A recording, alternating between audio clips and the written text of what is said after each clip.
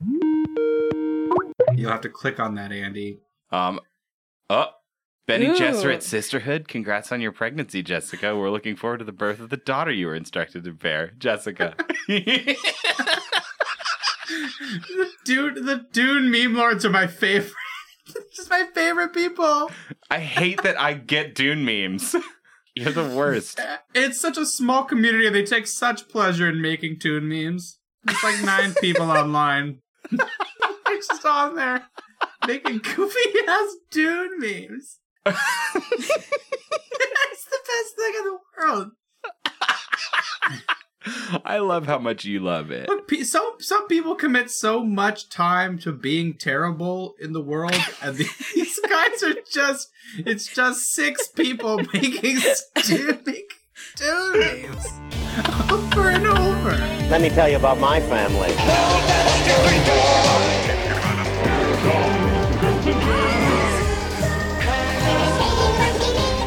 I sell propane and propane accessories.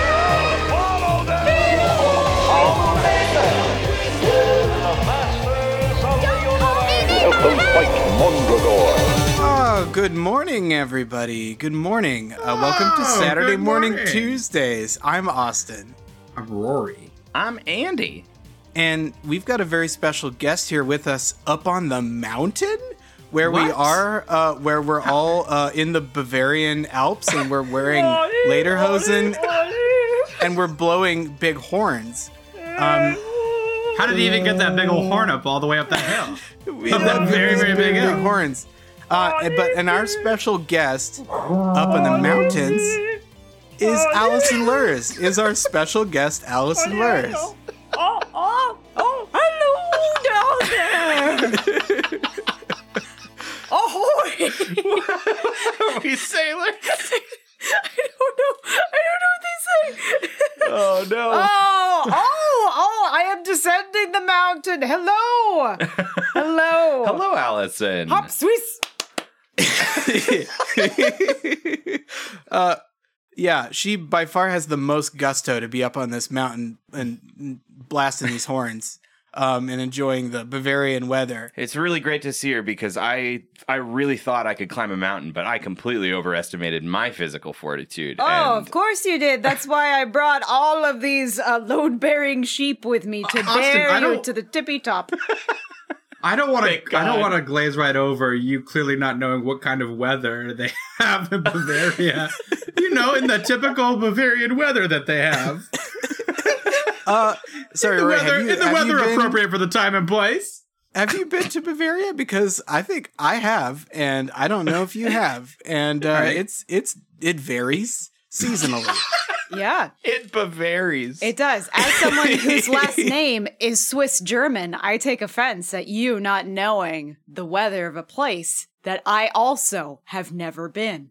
Oh, my Yeah. last name comes from a frigid tundra, so I don't really. If your name is supposed to confer some sort of weather knowledge, mine is not built for for that kind of insight. Rory, are you Viking? I'm of their ilk. Yeah, Wow. I'm from the top of the world, man. I still don't forgive you for what your people did to the gargoyles all those years and years ago. Yeah. Which I'm pretty upset about. Let's talk a little bit about what we're doing today. So we're of course a cartoon podcast, and we love talking about our cartoons. Of course we are. Sometimes we're up on mountains blowing out horns. Let's not confuse anybody. This is a cartoon podcast where every week we do it from a different location. And It's true. I'm not actually on a mountain. What? I'm actually recording a podcast about cartoons with my friends. Oh, man. Oh, I thought she was going to name drop the fact that she's in my mom's basement with me. Oh, Oh, man, that would be really awkward if everyone found out that I'm in my parents' basement. the original Andy. anime dungeon. yes, we're in the OG anime dungeon. Yeah, if you look underneath each of the tables in here, you'll find cut out pictures of all the different animes that Andy watched as a child. Please don't describe my waifu cutouts. Yeah. I just... It's just every main character from Tenchi Muyo. They're all here. Allison, I don't know if you're going to get to leave the anime dungeon. The gangs. Gang's all here. You might be sentenced for a stay a little bit. A couple she years becomes dungeon. a little cutout. Oh, She herself is an anime cutout. no. Like frozen in carbonite. Yeah, except it's frozen in printed out printer paper from 2002 Yeah. with scotch He didn't tape. spring. He didn't spring for the glossy paper. No, because if you read actual manga magazines, they're made on all this like really shitty recycled and now paper. oh god. And now we're starting. We can't stop the progression. So I assume all of you subscribed to Disney Plus last week. I because assume all of Disney- you know about manga paper. Welcome back to our podcast, The Exciting World of Manga. Manga paper. How thin is too thin? Not thin enough, says this episode of Shonen Jump. Oh no! We were just thinking about how we could make our podcast more niche. Let's Shonen jump right over to Andy's topic he was trying to introduce. Yeah, okay. yeah. I'm desperately trying to have this podcast sort of avoid my personal problems, and this is a thing about Disney I was trying to do, because Disney is not sort of an unofficial sponsor. We have an understanding that we shill for them and they pay us no money. And last week we wanted you all to subscribe to Disney Plus because it's the new exciting official way you can watch the show Gargoyles, which we're watching. But we are also watching the only logical companion show you could possibly pick for Gargoyles, which is Cadillacs and Dinosaurs. God bless. And They pair together like a really, really nice Syrah and like a whole package of Takis. It's kind of, they don't really complement each other. the Syrah is caddies and dinos in this analogy, Yes. I would say a near perfect show, a perfect show. right? And a perfect wine. Yeah. So we started last week with the other half of your wonderful show, Book Club. We started with Amalia last week, and she really liked both of these shows. So I hope you do too. I would appreciate a hot take. All right. So before I came on to this, I knew that you all were watching episodes 2 of both Cadillacs and Dinosaurs and Gargoyles, and I made the strategic choice to watch episode 1 of Gargoyles. I did not watch episode 1 of Cadillacs and Dinosaurs. On a scale of 1 to 10, how lost did you feel as a result? I felt fairly unmoored by the fact that there were Cadillacs driving next to the dinosaurs, but it was brought back to Earth because that's the title of the show. Yeah. So that was pretty grounding. So in a weird twist of fate, my fiance owns apparently every single comic of the Cadillacs and Dinosaurs series. No. Yeah. Well, maybe we'll have to have Dr. Todd on the show. You should. Holy You should. shit. Because, yeah, I as soon as, like, he asked what I was watching and I showed him the episode of the TV show, he's like, oh, I never watched a TV show, but I do have this. And he pulls out this, like, beautiful anthology of Cadillacs and Dinosaurs. And he starts like, oh, yeah, you know, the original artist, when he drew them back in 1988, 1989, he studied anatomy in the 1960s. You can really see it in the art style. And he just kind of goes on for a little bit. But, yeah, so I learned more about Cadillacs and Dinosaurs through telling my fiance that I was watching Cadillacs and Dinosaurs than I actually picked up from the episode. Well, that's fair, because episode two is a tough one to dump into. I'm curious, did you feel like you would want to watch episode 1, or was just this one enough? No, I don't want to know anything about how any of this happened. No, I cherish the chaos. Living in beautiful ignorance. It's great. It's a ride. It's just a real roller coaster, not knowing how any of this happened. Well, then I think we should coast right on in.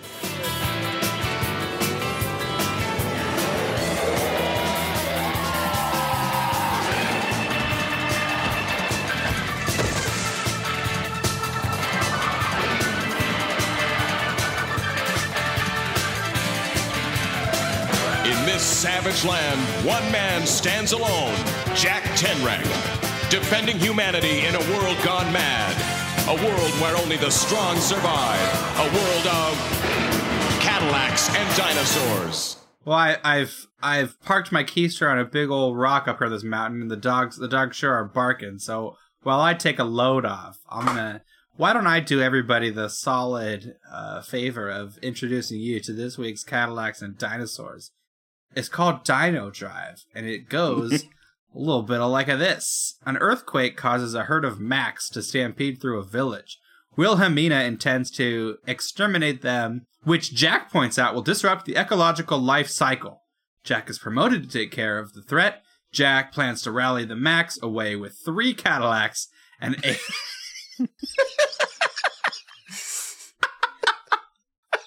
Three whole Cadillacs. with the power of 3 combined Cadillacs and aid from Hermes, his dinosaur. Jack manages to herd the Max and thwart Hammer's ambush attempt. The Mac leader destroys Mustafa's Cadillac. Wilhelmina makes a deal with Hammer to ruin Jack and kill the Max. Hammer detonates dynamite and smoke bombs in a nearby pass, but Jack counters him and drives his men away. The Max make it to their new home. The end.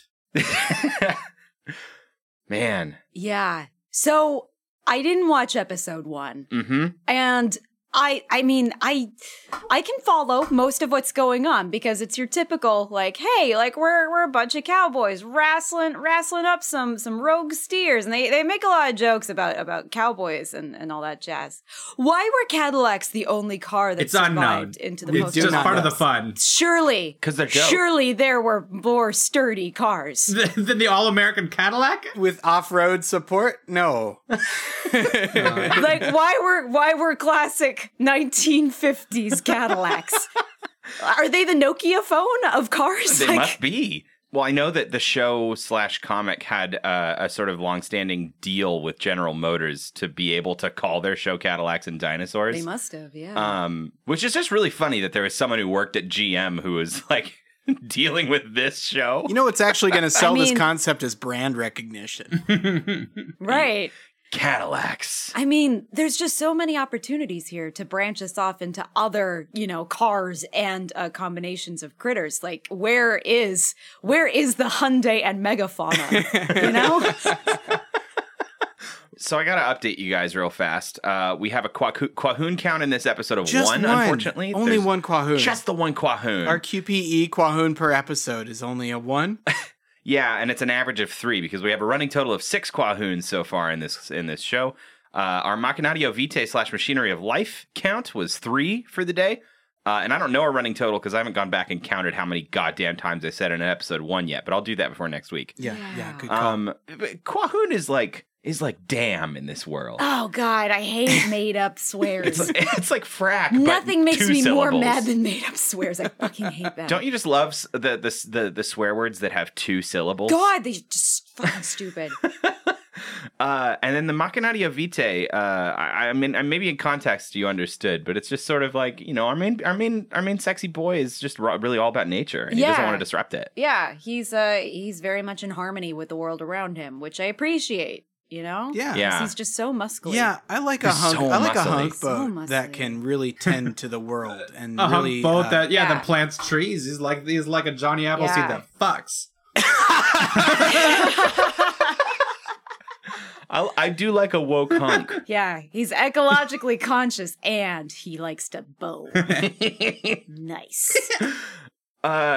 Okay, so this episode, there's not much plot to explain necessarily, but there's There's a lot of nonsense in this one. I was a little bummed from last week. Yeah, I was too. Last week was so high concept and head up its ass that it was so much fun. But this week is just a lot about this, the return of the Max, and these Max are stampeding across and fucking up human settlements. And these are like triceratops. Max are triceratops. Yeah. Well, is Mac short for anything? No, so this is like this is part of their world building. Like in the God. post-apocalypse, they've had to come up with new Yeah. words for things because Yeah. they didn't have old knowledge. Right. So they call these Max. I guess there's another one called a Shivet.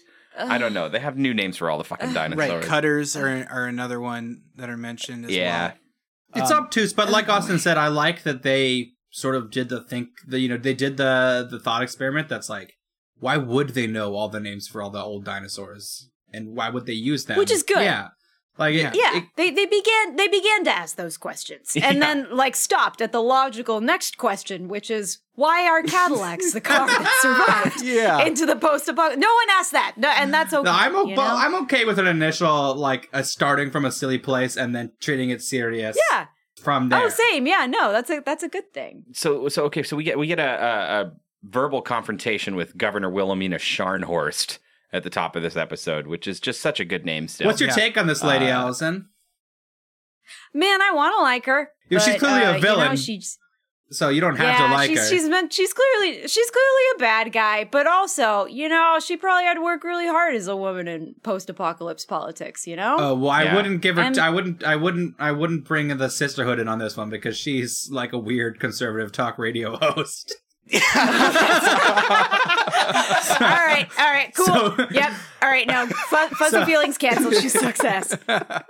Yeah. Yeah, we don't know how many people she had to fuck over to get all that dynamite she's slinging around every episode. There's a lot of dynamite. Yeah. But the other governor we meet, so we've met the governors last week, but there's two other governors, and one of them is a younger and more traditionally attractive female governor, and as such, of course, she's clearly thirsting after Jack. Oh yeah. Yeah. It is palpable. At one point, what does she say? She says, "Oh, personally, I've always wanted to see what Jack has up his sleeve." Yeah, she was intense. Have you seen those She knows what she biceps? wants. That's what's on his sleeve. Those Yeah. big, chunky biceps. Yeah, No, he's saving the whales and like slamming down some protein, you know? Yeah. I think Saving the everybody's- whales and slaying babes. Yeah. Mhm. I really like the Council of Governors, this makeup here. Yeah. I like the that it's not just an all evil organization that is making all decisions. Yeah, that's true. That's refreshing. It is a it is thirsty refreshing. babe and a nerd. Yeah, you got some nerds, you got some cool people. People from everywhere. Right, people from everywhere, and then Scharnhorst is basically the only one who sucks. She's kind of the only one who's this like menacing, angry person. It seems only- like she has more Yeah. general sway over the council, but they also have votes. Mm-hmm.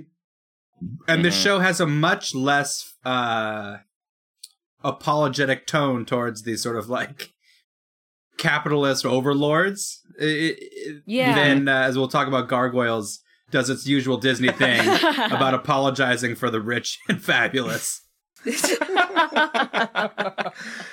Well, and also it's interesting because she's clearly the most powerful one, but like you said, it kind of maybe implies that the other two governors have a lot of support. Yeah. Yeah. You know, Mhm. like there are still people who believe in the other governors and like sort of a way of doing things. But like many politicians we might be familiar with today, she's just sort of trusting in the fact that no one's going to call her on her shit and just flagrantly breaks the law. Right. And so, Yeah. she's like the main problem. Her and Hammer, who we see again this week, the sort of I don't know, the comical villain. Yeah, he's sort of the henchman type Immortan guy. Joe mercenary leader who is also off Yeah, kind of like yeah. causing nonsense in the wild.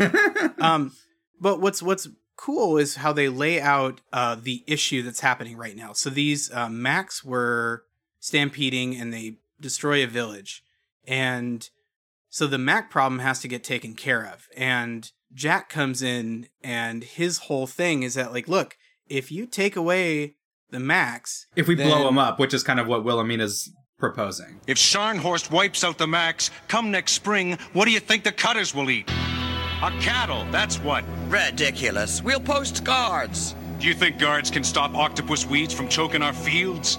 Without any Macs to devour those weeds, our crops will die. Yeah, they graze on the octopus weeds. The octopus weeds. Yeah. And then, Which is a huge problem, Right. as we all know. yeah, and Scharnhorst is like, well, we'll just poison the octopus weeds. And then Jack is like, yeah, oh, and then poison our food and like, you know, poison our children. And like, damn, he's really thought of this. Like, Yeah, it's a everything pretty that most- convincing. It's a Yeah. pretty Yeah. convincing rationale for why we got to It do it his is. way. I was really ready to kind of hate Jack, Mm-hmm. but his very, very 1980s argument towards ecological consciousness made me I was impressed with him. You Yeah, know? I'm kind of buying into the Machinatio Vitae. There's a surprising amount of logic in kind of everything that happens in this show. You know, obviously, big picture, not a lot of logic, but these micro decisions that happen, Yeah, it's everybody has nice. very convincing arguments, which is People behave in Incredibly a refreshing. way What that they is do. that is believable for their circumstances in the show we're watching. right. Yeah. And actually, this episode, maybe not the first episode, but now that we're seeing, 2 episodes deep, how this sort of show wants to iterate, this is pretty Captain Planet. Yeah. Yeah. Very Captain Planet-y. Yeah. You know? because we have this like evil politician who wants to like, you know, oil spill for fun. Yeah, and the good guys want to like stop that, clean that shit up. But it's still a little bit more complex, right? Because like it's like if Captain Yes, Planet for sure. drove a Cadillac.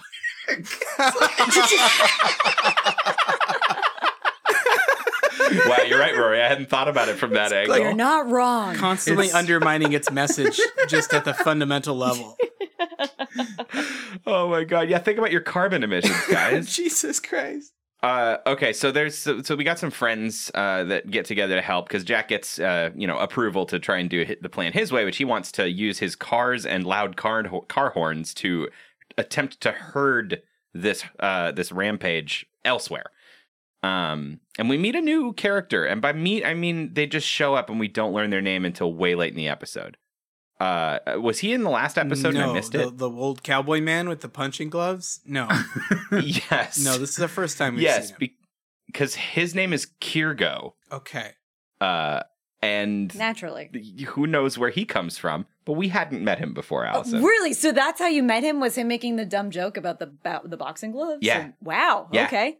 Yeah, he's just there now. Yeah, he was just cooking by the fireside. Yeah. Hannah's from another town. She showed up to sort of try and like make from a Wassoon. diplomatic connection to the city of the sea. Yeah, she's from Wassoon. I'm in love with the world building in this show though, where like the cowboys are either like shamans or maybe wizards.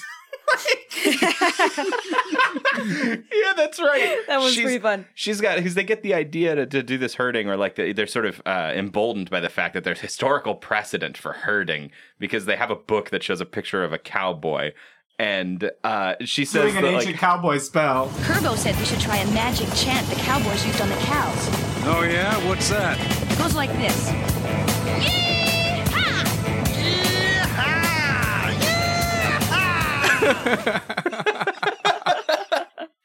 Oh god. Allison, it's also worth mentioning that this show is not regularly a cowboy show. It is not. This is sort of a fun dip into a genre for this. Okay, I got really excited because I was hoping that this would be the slightly more adult version of Cowboys of Moo Mesa, and now I'm disappointed that it's not. Well, we don't know because we only have seen 2 episodes. So it's 50%. Yeah, 50% So far. cowboy Advanced right now. Wizard But Cowboys. it's still, Yeah. I would still say the brand is Captain Planet meets Mad Max, and then they do Yeah, they've done for a sure. cowboy episode. Okay, so they end up out trying to do this whole business, and the bad guys are out trying to foil them. This is sort of the whole structure of the episode. There's not too much specific like interest to talk about necessarily, except one thing I love is that the nerdy governor is sent Toulouse. to accompany them. Yeah. Yeah, Toulouse. His name is Toulouse, and he's sent to accompany them, and it doesn't amount to anything except we get to just sort of laugh at how bad he is at everything. I don't know. I mean, it did make me like him more. Yeah. Like it was He's nice to get to likable. spend some time with a governor. And he's got like But, corporate knowledge. He's coming in with like business acumen that does not apply remotely to the situation at hand. But he's not like an angry, evil corporate stooge. He's not a bumbling fool. He's just bad at this He's just task. and he's representing the council's interest. Sure. Yeah, though I'd love to see some actual citizens of the city and the sea at some point. We still see the don't have workers. good- We see the workers march with the guns. The few glimpses we saw looked pretty cool. Yeah. Mm-hmm. Yeah, because it's just Manhattan. It was actually nice to see, they didn't do the sort of normal trope of like, it's the future, so the water level's risen or something. Right. They just sort of were, it was just Manhattan. but Okay, it sucks you now. don't have to dump all over doing. Wouldn't it be stupid if somebody made a show about New York, but the water level's super high? How dumb! What Cliche. if there were mermaids in it and it was an What audio a tired only? trope. A really entertaining fiction podcast. You can find Mermaid in Manhattan on SoundCloud. Check us out on Facebook. And check us. Oh, God. The first like bit of antagonism that happens once they get out there in the wild is we see Hammer's gang of outlaws, and they're scoping out Jack, and these are fun goons to deal with. But they're suppose. also, the thing I notice is that they're talking a lot about like Jack being dead and like killing Jack, And Yeah. What do they have against Jack? Do we know? I guess they have a bad history. Oh, okay. yeah, Because they're always just sort of, they're like mercenary types, Yeah, and yeah. they cause a bunch of mayhem or whatever, and they're in it for a profit, and like, it's clear that Jack Scharnhorst. is so pretty and good. Jack seems like the only thing. Good at being ecologically conscious. Yeah. Jack seems like kind of the only thing resembling the law outside the city. Like he's kind of keeping yeah. shit running a little bit.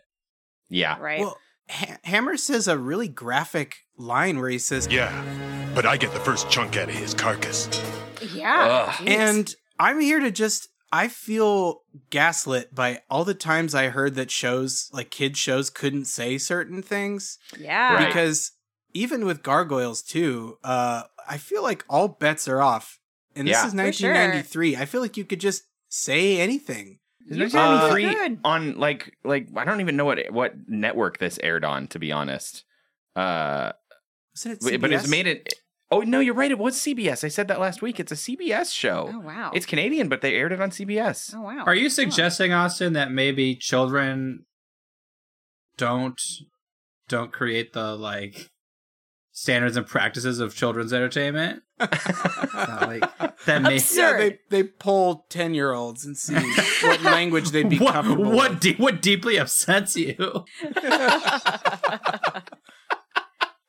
Oh man. So yeah, Jack continues on his plan. He's trying to like, there's like a leader, the biggest Mac of them all is sort of up front. He keeps like nudging the car because he's getting pissed about the horn that Jack keeps laying hard into. Can't blame him. At one point, Jack yells out, Hey, bonehead, what you got against Cadillacs? I wanna bring special attention to the high five with between Hammer's goons. I thought it was really funny. Well, because in these children's cartoons, they often get in that cycle of just kind of having bit characters be quip machines. mm-hmm. And I like that they acknowledged that, and they were like, "Nice quip, bro." It's very supportive. Well, it's helpful because they are literally brothers, right? Because the three Oh. goons are Hammer, Wrench, and something else. Oh, it's a and family. they're all the Terhune brothers. And then there's this girl whose name is Mikla, I think. She's fun. We're not really Mikla. sure what her deal is, but she's fun because that's a good sci-fi crunchy name. Mikla. They also have a dark line of like, Hey, Hammer, we taking prisoners? Prisoners? What's that? ha ha ha ha ha. That's like shit. That's grim. So at the end of this episode, after everything is, they obviously fail to stop the stampede from, they try and get it to run into a nearby town because it looks like Jack's going to succeed. But Jack saves the day, and he jumps on the lead Mac and like, I guess just like grabs his horn and makes him turn around. Steers him around by the horns. With pure hunk power. Also, the horns, by the way, we learned that part of the reason the Macs are sought after is for ivory poaching. Yeah, they mentioned that once, and I was like, "Wow, that's cool. That's a good little detail." Yeah, Mm-hmm. I know more of that interesting world building of, It's of like, good. yeah, it makes logical sense that of course if there were Triceratops hanging out, that they would be hunted for Yeah. ivory. I mean, shit. Absolutely. Yeah. We do it to an And, animal with 1/3 the number of horns. The noble Ceratops.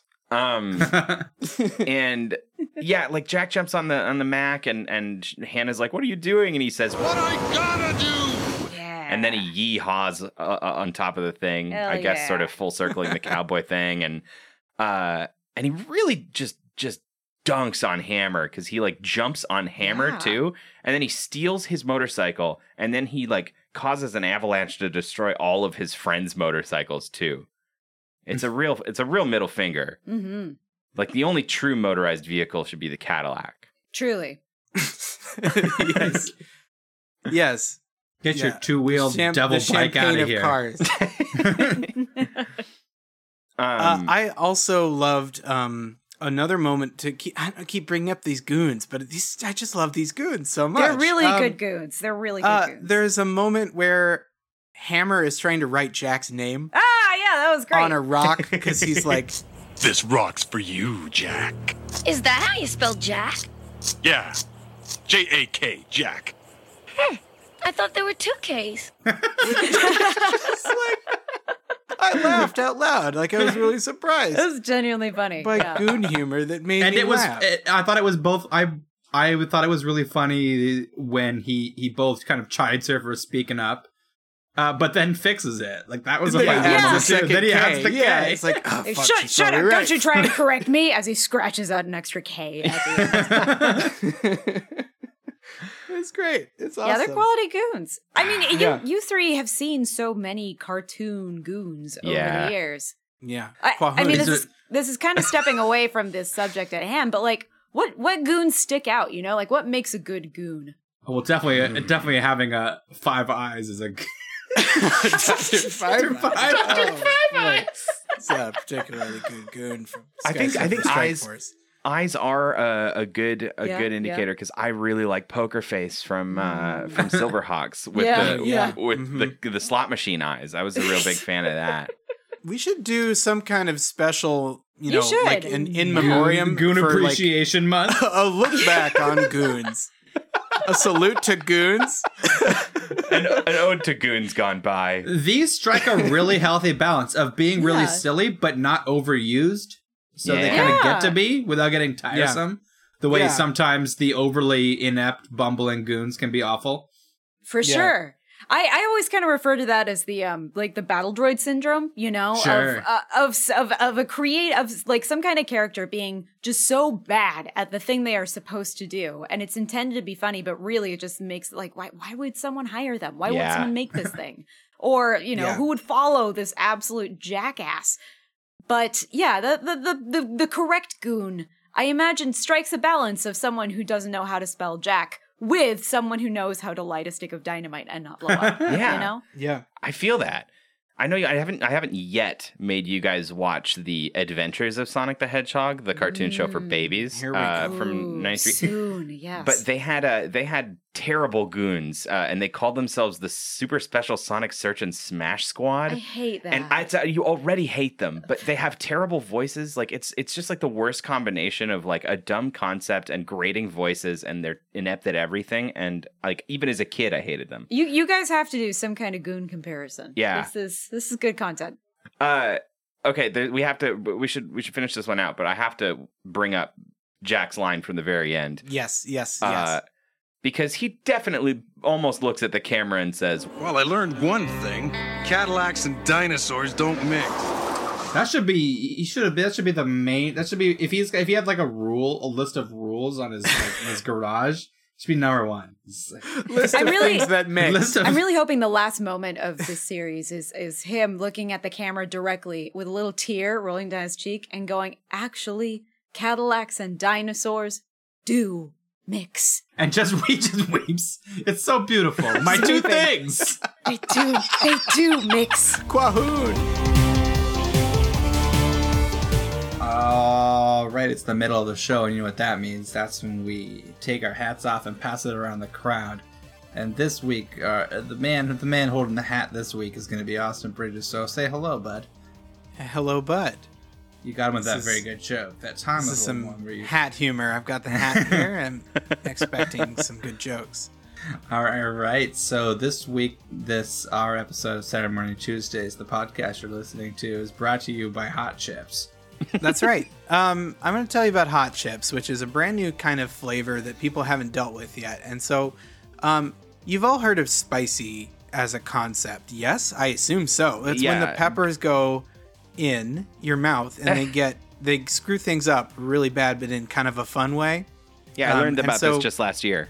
Right, and so people have called that hot and spicy. I mean, then spicy is the right word for it, but hot is not, because is it a temperature? No, it's not. It doesn't make things more a temperature and the high temperature, and so it's not hot. And so Hot Chips is actually something that seeks to provide a temperature experience. Wow. So these chips are heated in a cauldron to a very high heat, and so the cauldron is placed over the fire, and all these chips go in, and they're That's normal the vessel cold that chips. gets the hottest. Yeah. The cauldron, traditionally, yeah. Yes. So they sit in the cauldron and they just get heated to an incredibly high amount of heat, of real heat, you know? This is a real 5-alarm chip. And not, again, not spicy, because you don't call a fire department because of spiciness. My God, they've had things backwards for so long. So these chips they get real steamed hot when you do that. Right. Well, these chips don't steam though; they get burned deeply, and so so what you are left with. So what's cool is that when you take carbon-based food and you get it really, really hot and burned up for a long time, it turns into these cool little black crispy things. And you can use those sort of on a barbecue grill or whatever. But these really black crispy things are hot, and you can try eating them. So that's what hot chips. Yeah, you can try eating them. You just have a little taste. Okay, I have a question. The cauldron, how hot does it get specifically? 1,000 degrees. Is that Kelvin? Yes. You guys ever think about degrees Kelvin? Like when people say it's like 1,000 degrees Kelvin, do you think they're like telling Kelvin? Like it's 1,000 degrees Kelvin. What they're doing is showing off. Because there's no time to be talking about degrees Kelvin that you would need to specify that would just to make sure people know about the secret one, the secret degrees for scientists.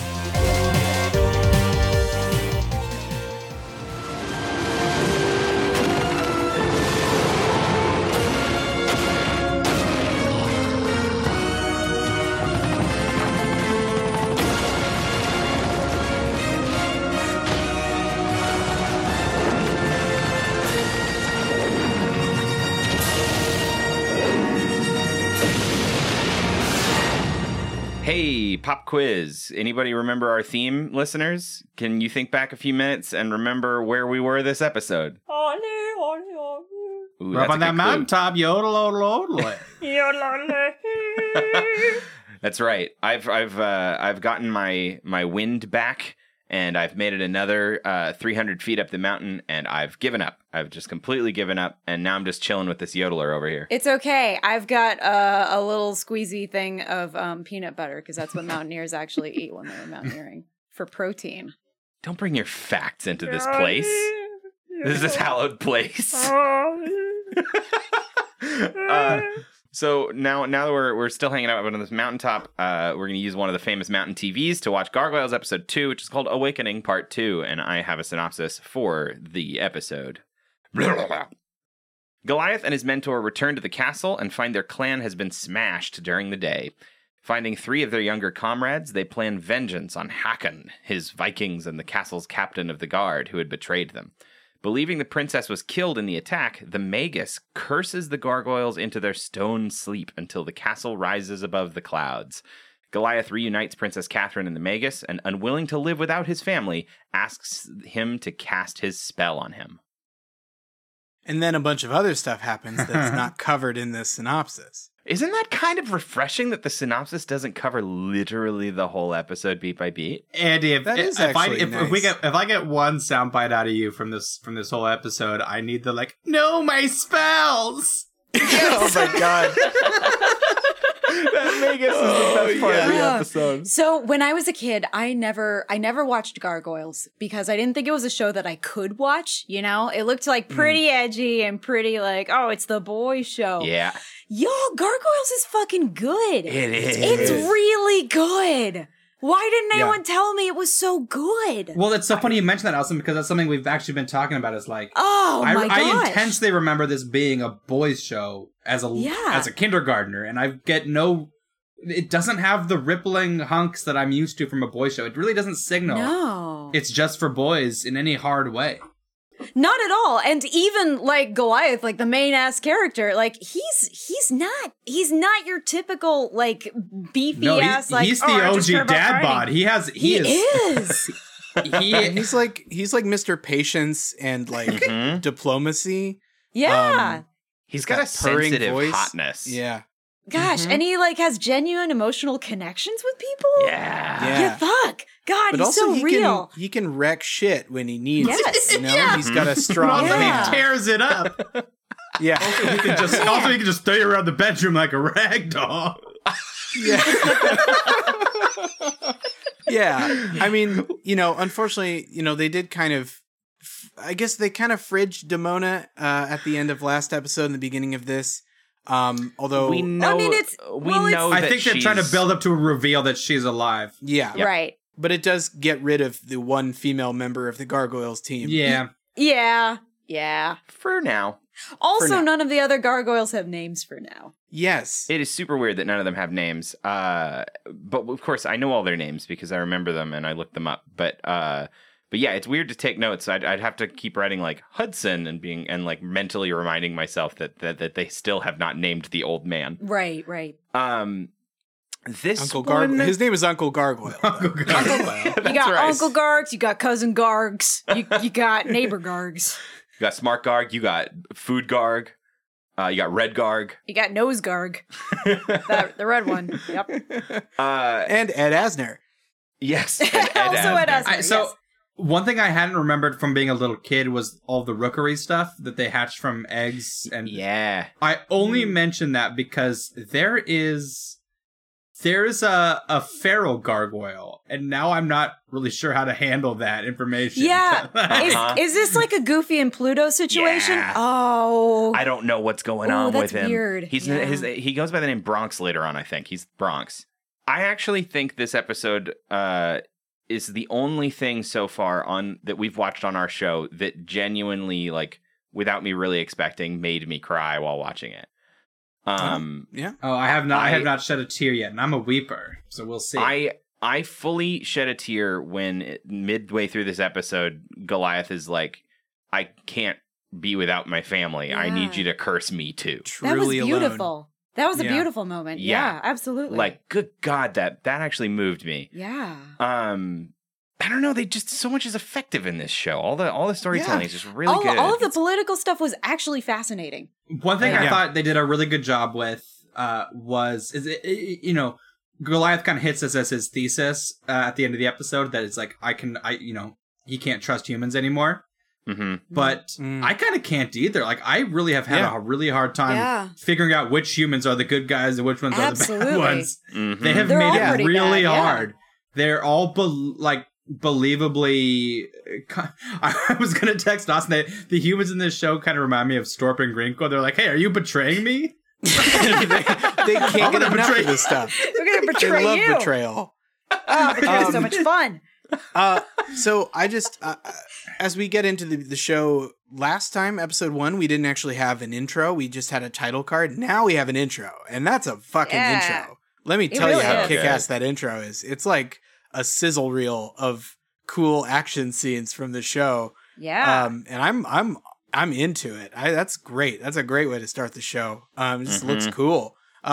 And definitely it just has that symphonic opening. It's again taking another cue, I think, from Batman the Animated Series. Yeah, for sure. Of like pure orchestra, no like, hear the gargoyles, they're so fun. They're gonna run around and turn into We get some manly howls. Yeah. Right. We just get a Byronic howl. Yeah. God. How many times can we use the word Byronic over the past month? It's really crept into my like day-to-day lexicon that's great. too. That's good. Well, now you have an English degree, so good luck, you did it. English 101. So the thing that is happening at the beginning of the episode, of course, we pick up right where we left off. Goliath is freaking out that most of his kind have been murdered. Yeah. The ones who were hiding or sort of, grounded in the rookery come out and are like, yeah, we're the only ones left, and all the humans are gone too. And so Goliath is instantly like Avatar state eyes just glowing, and he's like, we're gonna go get some fucking revenge now. Well, the surprising thing to me is that his first thought is, well, we need to save the humans. Yes, yeah. Like, Which, even if I was despite him, everything. Yeah. Yeah, we would have fucked off, I think, probably. Absolutely. Yeah, Goliath didn't forget about the refugees. No. So No, he didn't. So, like, nice call, Goliath. That was really, noble of them. So they fly off and they start attacking all these angry Vikings. And that's when we cut to seeing the, like, elven sorcerer and queen. And they're both tied up. Stop burning my spells! No! My spells! Hakon is like toying with the Magus' spell book and just like messing around. He can't read, and so he's like, "You're so stupid for having spells and reading." Paper tears out a page. Very important that he tears out a page. Paper was so cool, could book. it do this? Yeah. And the piece burns out that he tears up. Which just, if you like books, man, that if you really like books in the painful. year 900, that's just fucking rude. It's low, man. Yeah. And in response to the burning, he does yell, "You blackguard! If I had my book of spells, I'd..." and then gets cut off. And it's just really, he's just so completely, like, I don't know, gutless? What Yeah. It's really funny, actually. You said it earlier. I can't remember who said it exactly, but like none of these humans are. I can't tell who the good guy is. Mm-hmm. Like even the queen, like even the fucking wimpy ass elven sorcerer. Like none of them read loudly. Yeah, until the spell, he had done nothing wrong besides be kind of cast smarmy, to be annoying. I guess to be an obviously awful, smarmy, fey like rich boy. Like we were not supposed to like him, but I can't figure out why. He didn't do anything wrong for most of the show. Right, and let's keep reminding ourselves that the Gargoyles, even though they're cool heroes of this show, they are also horrible monsters from hell, basically. Yeah. And from the perspective of somebody from 994, I get Hell was a the very reason big deal. to be. Yeah, I get the reason to be a little apprehensive. Yeah. And so when the Gargoyles come in and like start fighting, and then they run off with the princess. Has a knife pulled to her from Hakon. Like he's like, don't move. We'll run off with you. And then immediately, as soon as she's out of sight, the sorcerer just assumes that she's dead. And he has no object permanence. Right. Yeah. And so he curses the Gargoyles who aren't Goliath with his spell book, with what's available. It was one of my least favorite moments of the show, though, where like they do this incredibly weird, convoluted spell that has this silly ass counter spell that, of course, or it was a silly ass like description of how they're going to get to modern times. The terms of the spell were that they would be frozen in stone until the castle rose above the clouds. And then, of course, the one spell destroyed was the counter spell. It was just too much when it's 1,000 years later. Can't you just say the best I could do was 1,000 years? Like, I know. Bing bang boom. That's why I'm so annoyed. Because they make a lot of effort to be like, it's 994 AD. And this show presumably takes place in 1994 AD. Mm-hmm. So why be exactly 1,000 years ago if the 1,000 years is arbitrary? Yeah. And it was all about being above it's just a contract stipulation. Yeah. Yeah. Which kind of sucks because like the poetic magicness of that is fun. And it's a cool, I don't know, in a vacuum, it's a pretty cool spell.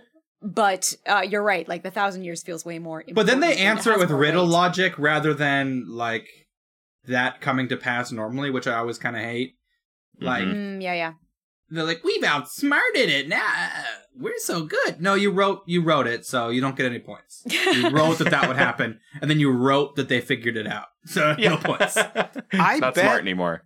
I bet initially they thought it would just be 1,000-year curse, and then they had to write around people thought maybe. Well, why would he only give them 1,000 years? Because they'll just come back and attack people later. You could just say that was the biggest number they had. They actually just Y2K'd this. That's really what happened. No, so they what they really are doing here, and I'm sort of setting up the second half of the episode right now. What they really needed to do was they had a concept that for the show creators, right? They had a concept that the castle would somehow be transported on top of a skyscraper in Manhattan. Mm-hmm. That was like a huge thing that they really wanted to do. They're like, we want it to be in New York because American kids, right? So we need to get the Gargoyles from Scotland to New York. And I think that is where the convoluted logic comes in for the stupid spell. Was to get the castle. Because it's objectively a silly thing. It's to have a castle on top of a building. So they put it above the clouds. The way that we do this after the time jump, and we can go back and fill in the details in a second. But it's ridiculous. This like extremely rich man who is also Will Riker. I was gonna say, is that Jonathan Frakes? It's Frakes. It was. I'll say, as much shit I've been talking about this stupid spell, it was fun to see this like giant like construction crew taking apart a castle and shipping it. Like, yeah, it was so. Do you believe a castle could raise above the clouds? Do you remember the tallest man you've ever seen? Have you noticed how many successful restaurants are theme-based these days? Have you ever visited a Chinatown section in a major city? Not this time. We fooled you. We fooled you. This one was made up by a writer. No way. We got you. Not a chance. Not this time. It never happened. Oh my God. Gargoyles aren't real. God damn it, Jonathan Frakes. So this rich man I'm unsure about. I'm hoping by the end of this 5-part miniseries we find out he's a bad guy. He smells pretty evil. He smells bad. He's got a mullet, ponytail, and a goatee. He seems so nice. They're like, I'll just have to work to earn your trust. Yeah. And I just fucking hate Disney so much with their weird like rich man apologism. It's just the worst thing they've. This guy is just like, it just doesn't make any sense. Oh, you'll have to trust me. I'm just a millionaire. I've just got lots of money. Isn't that cool? I'm just a lowly dude who can transport an entire castle on top of my skyscraper. I like to call it a my scraper. He has a line that's like, have lots of money, and then winks to the camera like, of course, we all were on the same page. That's a good thing to do. It's actually a great introduction to his character because he is. If he sucks, okay, he so does. I didn't know yes. because my compass is so turned around on the show, which is cool. Yeah, it is cool. But also, I have a history of complaining about Disney, thinking rich people are super awesome. Are all daddy warbucks. Daddy warbucks, indeed. Yeah. So his first line that you mentioned, Rory, when people are transporting this gargoyle castle, his first line is, "Pay a man enough, and he'll walk barefoot into hell." Yeah, it's a cool line. Yeah, it's holy a cool line, and it's a perfect setup for someone like David Xanatos, who what a name believes that with enough money, he doesn't have any morals, and he can kind of make people do whatever. And you can literally move stones. Yeah. Xanatos. Real quick before we jump ahead in time, I wanted to call out one moment. I mentioned it earlier when I said I cried about Goliath, sort of being faced with the fact that he, all of his people have been turned to stone, and he decides to turn to stone himself, so that they can be together, which is so amazing. But also at the end here, he asks I hope this is like important later, but he asks the princess and the Magus to look over the eggs in the rookery. Yeah. And because the princess isn't dead, and the Magus was like, my bad. She disappeared, and I just kind of, the Magus kind of gets a Wall Street bailout. Also, the counterspell, he would have cast the counterspell, but that was the one page that got torn out of the book, and so he can't. It's unreversible. So convenient. Yeah. But yeah, I'm just interested to see what happens to the eggs in the rookery, because they call it out again, because when they are freed by Xanatos, they ask, that's like one of the first things they ask him is like, what about the eggs in the rookery? And he says they were gone. So like, did they hatch? Were they transported somewhere? Are there other gargoyles of their family that we'll meet later in the show? Like, it's interesting. It's an interesting concept. It felt too important for them to bring it up twice. Yep. Yeah. Mm-hmm. Yeah. Okay, so we've jumped ahead. We talked about it. They're on the top of this skyscraper where the castle has been transported. The night comes, the moon comes out, and Xanatos seems to know exactly what's going to happen. He's like, come on. And then the gargoyles show up. And we find out that this was his whole plan all along. Like the Magus had, after they stoned up the gargoyles, the Magus wrote like a whole like memoir about like what happened. And Xanatos has that book, and he believed it. Yeah, it's cool. The team is awake. They like are shocked. There's that kind of fish out of water humor. Some of those lines about like, oh, where are we? Are you a Viking? Yeah. I love that I can't tell what Jonathan Frakes' intentions are. Like, I love that I can't immediately know exactly why he would want to go through all the trouble of awakening these gargoyles. Like, Yeah. what does But this now rich he- dude need these for? But now he owns a castle, and now he has gargoyles that are sworn to protect him on the castle in Yeah. the same way the kingdom did earlier, 1,000 years ago. Yeah. Yeah, it's kind of fucked up. I mean, if we didn't kind of have a hope and a pseudo assurance that Xanatos is actually a bad guy, like this would be pretty rough, you know? These like outcasts in society that no one likes, and now he just sort of like transports them somewhere and says, Yeah. "You protect me now because I'm rich and white." I've bought you. I own you and your house. It's Yeah. on my house now. So yeah, it's definitely bad. Can we talk about the detective lady? Yeah, 'cause we haven't seen much of her yet. Yeah, because she's smart. She's cool. I'm really hoping that we get a lot of time with her next week. Yeah. I think next episode is much more about her. Yeah, Eliza Maza. We do see a tie-in to the first scene from last episode that begins with like stones falling down onto the ground, and Maza is like, "Whoa, what's going on here? What happened? How did claws wind up in solid Claw stone?" marks. We get to hear Amalia's favorite line again. We get to hear the street pizza line again. We'll turn it into street It pizza. was really good.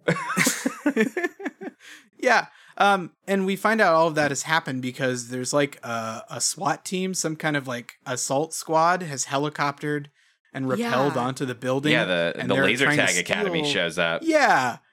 They're trying to steal something from Xanatos. And we still don't know what it is, but they're looking for some kind of briefcase, and they do like a breach, bang, and clear, and then they fight the gargoyles. And I don't know, there's not too much significant that happens during this fight. It's a cool fight. Xanatos whips out a laser gun. He does Yeah, have it's a a big laser old laser gun. gun too. Yeah, we get some goddamn lasers in this show, baby. He has a secret Lasers. panel in the castle and pulls out a laser gun. And it is This show's dope got as shit. everything. This show's got spells. It's got Jonathan Frakes. It's got laser guns. It's got actual gargoyles. It's got love. It's got howling men mourning on top of buildings. What more do you need? Sounds like Supernatural. I'm okay with that. Yeah, I don't know. The something I'm really interested about, sort of a thinking about next episode, is that if there's kind of two possibilities here if we assume Xanatos is a bad guy. If Xanatos is bad, then these, you know, horrifying commandos who showed up in a helicopter to attack his compound are also just maybe bad guys, like rival bad guys trying to steal stuff Or they from could him, just right? be they could just be the FBI. Like They could just be the FBI. Likely just the good guys. It's true. Or the other possibility is that the whole thing was a setup frame up by Xanatos, like To to test sort of out the gargoyle's metal. to kind of like present him as a victim and get him to sort of, you know, get the gargoyles. You know, I don't know if that's true, but I could see it being like a cartoon villain plot, right? Like that was all sort of engineered. But it does seem genuinely like they stole something from him and that was a bad thing, you know? Yeah. I don't know yet. I'm just thinking out loud for next episode. Yeah. Oh, we do have my favorite line from Xanatos this episode, though, where they ask him after the fight's over. The gargoyles are like, "Why were you attacked?" The richer you are, the more enemies you have, and I'm very rich. And he just winks at the camera like, and we all know how great that is. Yeah. We all know that. Don't you? You don't have to tell me about it. What are you talking about? More people are going to try to make you pay a wealth tax. Bootlicker swine.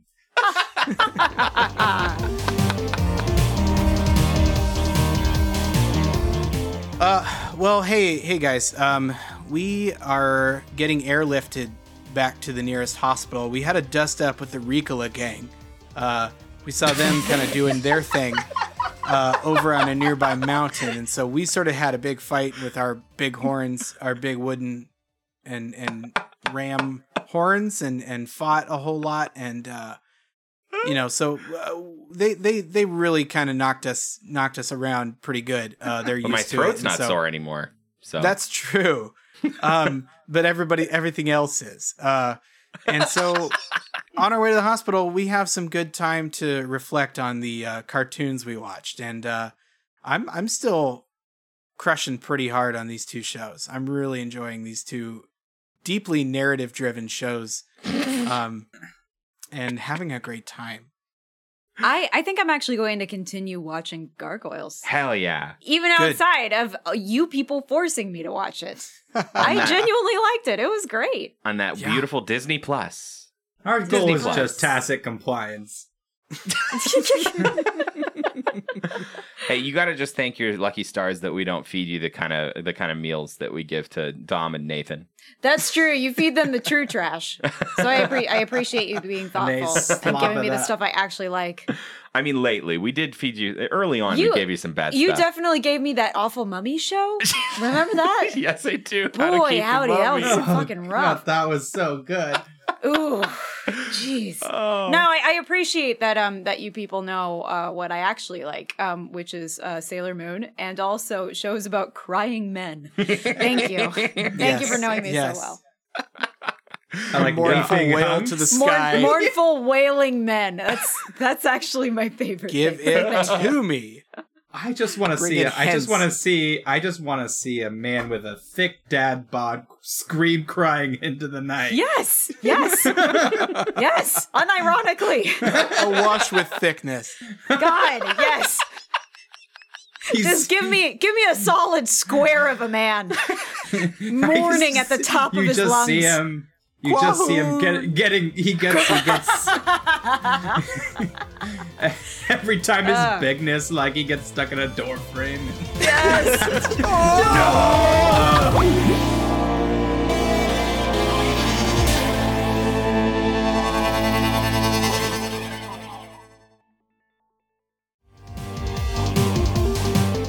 All right, we're laid up on our 4 hospital beds, one next to another, getting fitted with plaster for all of our many fight injuries with those silly the Ricola gang, yeah, silly mountain mobsters, those silly mountaintop criminals that we had. Everything smells like menthol. I'm sorry, did you say cough drop mobsters? Don't. And so I'm sorry, this is Rory's time.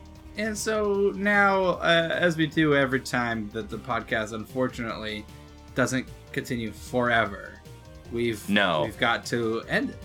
Everything dies. Everything dies. Your bones turn to dust. Damn. And nothing will be left but the riches you've amassed. Exactly. Allison, thank you so much for being on. Do you have anything you want to plug? My dear friends, I am in 2 shows at Jet City Improv in Seattle, Washington, this November, December. You can come see me in Britain's Baking Challenge on Thursday and Friday nights. It's a live baking show on stage. I'm sorry, I thought you said you were in Seattle. I am in Seattle. I'm also in this bed in a hospital next to all of you, of course. I'm also in Uncle Mike Ruins Christmas. You're doing Uncle Mike again? I am. Fridays and Saturdays in December. Nice. Yep. Yeah, go see Allison. She's bomb at improv. I try. Come watch me try. That's all anybody can ask. Yeah. And pay me money to watch me try. No, we just said you don't want money. Shit, that's right. You're gonna get too much treasure, and you'll have to join Disney's Dark Team. And I'll have to put a castle on my house. If you like Allison, go watch her shows live if you live in the Seattle area. If you like us, what you can do is you can give us a 5-star rating on iTunes. If you like that, you can go to our website, check us out there. You can find us on all the social media platforms like Facebook and Twitter and the like. And you could, if you wanted, you could just send us an email. I think our email's on the website, and tell us how much you like what we're doing. Give us a little we really hi, should be give us a hello. soliciting emails more, because we have gotten but a single one. Yeah. So, tell us hi and do all those things, because we love you and we hope you love us. And we desperately hope you love us. Give them money to watch them try. Boy, we try so hard. And next week, we're going to keep trying. And we're going to keep trying out this wonderful experiment that is Cadillacs and Dinosaurs and Gargoyles. And be sure to watch episode 3 of both Cadillacs and Dinosaurs and Gargoyles. And we'll see you next Tuesday.